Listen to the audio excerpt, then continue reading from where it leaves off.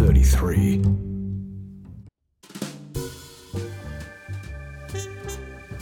Angelina was staring at the center of the tapestry stretched out between her hands. She turned away from me, hiding the imagery. You don't need to see this, she said.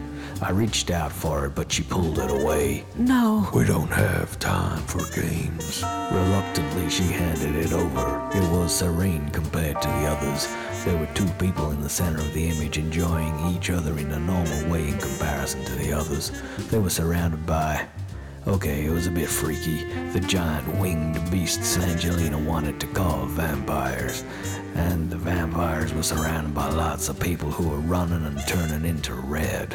The sky was black and there was a giant red eye looking down. It's just two people. One doesn't look familiar to you? She stared at me. I stared closely at the two figures in the center, a curvaceous blonde and some guy underneath her, caught in an act that would earn good candy down on the terrace. I shrugged and handed it back. Green, she muttered. What did the green mean? She stared down at her feet, lost in thought.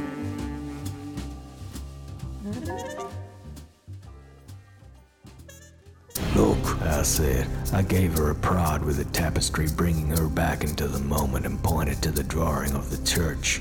It showed the main chamber, the spire, the pulpit, and another corridor leading out the back. It seemed to come from beneath the altar. I grabbed her hand and we walked over to the altar. The girl staked to it hadn't moved.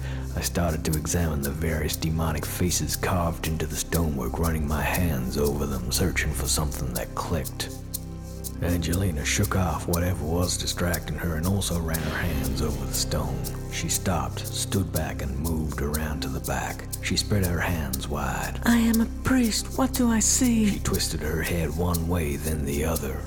I am a priest, she repeated. She scrunched up her face in concentration and opened her eyes wide. I am a priest who needs to escape quickly. Where do I go? She started searching, running her hands under the wooden floor of the pulpit. She stepped down and dragged her feet over the stone floor of the main chamber. She paused, smiling, and pressed down with her bloodied boot. There was a click next to me coming from under the altar. I heard the sound of stone being dragged across stone.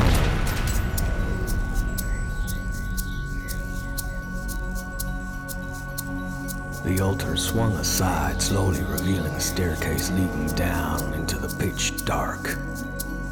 It's dark, said Angelina. And we have no lights. There's gotta be something down there. Lights on monsters. We crept down the steps and the darkness folded in around us. We fumbled along the walls and found a couple of flashlights. I flicked one on. The batteries were low and the beam was dim, barely illuminating only a dozen feet in front of us. Angelina's wasn't much better. I swung the beam around. It revealed 3 corridors, 2 leading off on each side and 1 straight ahead. There was a metal box halfway down the middle corridor. There was a small door to the right. I opened it and looked in. Buckets, mops, cleaning equipment. I guess they had to clean up the blood somehow, or they'd be knee-deep in the stuff.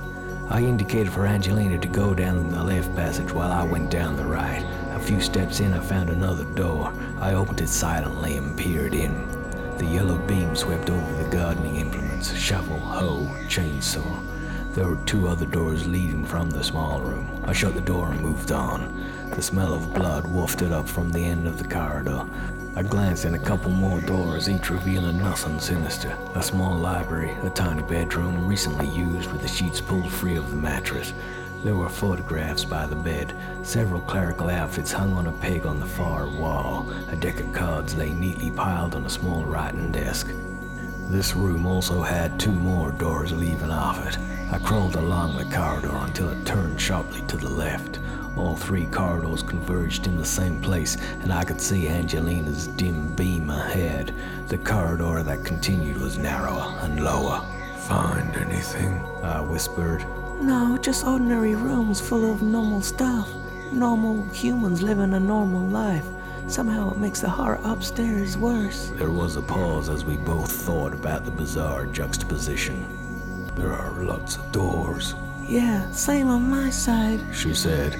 There was a scraping sound from the end of the corridor. We switched the flashlights off and waited for our eyes to become accustomed to the dark. We heard the sound of eating. I signaled for Angelina to follow me. We ducked our heads as we made our way along the narrow corridor, which opened out into a wide but low-ceilinged chamber. I couldn't sense how big it was. It felt like it went on forever. I took a couple of steps into the darkness and flicked on the flashlight. It shone directly into the center of the room on a great winged beast that was eating something fleshy. Abruptly, it stopped chewing. It turned its head slowly and looked over its shoulder at us, baring its fangs. It was a dead ringer for Phoenix.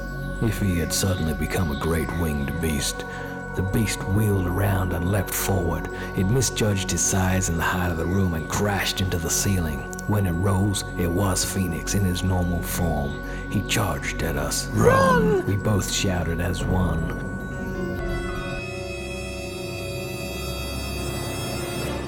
We turned and ran back down the central corridor, keeping our heads down and leaping over the small metal box. We headed for the stairwell leading back under the altar. Something was wrong. The stairwell wasn't there. A brick wall blocked the way. We must have triggered it when we came down. Where do we go now? Angelina looked around wildly, fear overtaking her. I guess that the situation was triggering memories of her haunting past. I pointed down the left corridor. Head back up to the chamber. Go! I said. I swung the butt of the flashlight at Phoenix as he crashed into me. I managed a couple of more swings, denting the battery canister and breaking the bulb before I managed to shake him off. I turned and headed down the right corridor with the familiar rooms. He got back onto his feet and charged after me. I ran past the gardening room and the library and burst through the door of the small bedroom. I slammed the door shut and smashed the lock closed. I stood in the dark, breathing heavily. The flashlight was useless now, so I dropped it. I made my way over to where I remembered the candles were and fumbled for the matches. The sulfur glow filled the room. Phoenix stood in front of me. He ripped the cord of a chainsaw and it roared to life.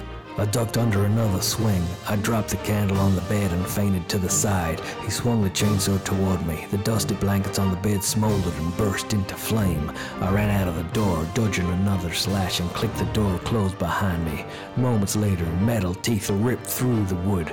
I ran along the corridor and into the library. Smoke billowed out of the bedroom behind me. Phoenix followed me into the library and chased me through the stacks. Shelves and books toppled around us. I ran back into the corridor and sprinted towards the chamber, following a dim yellow light.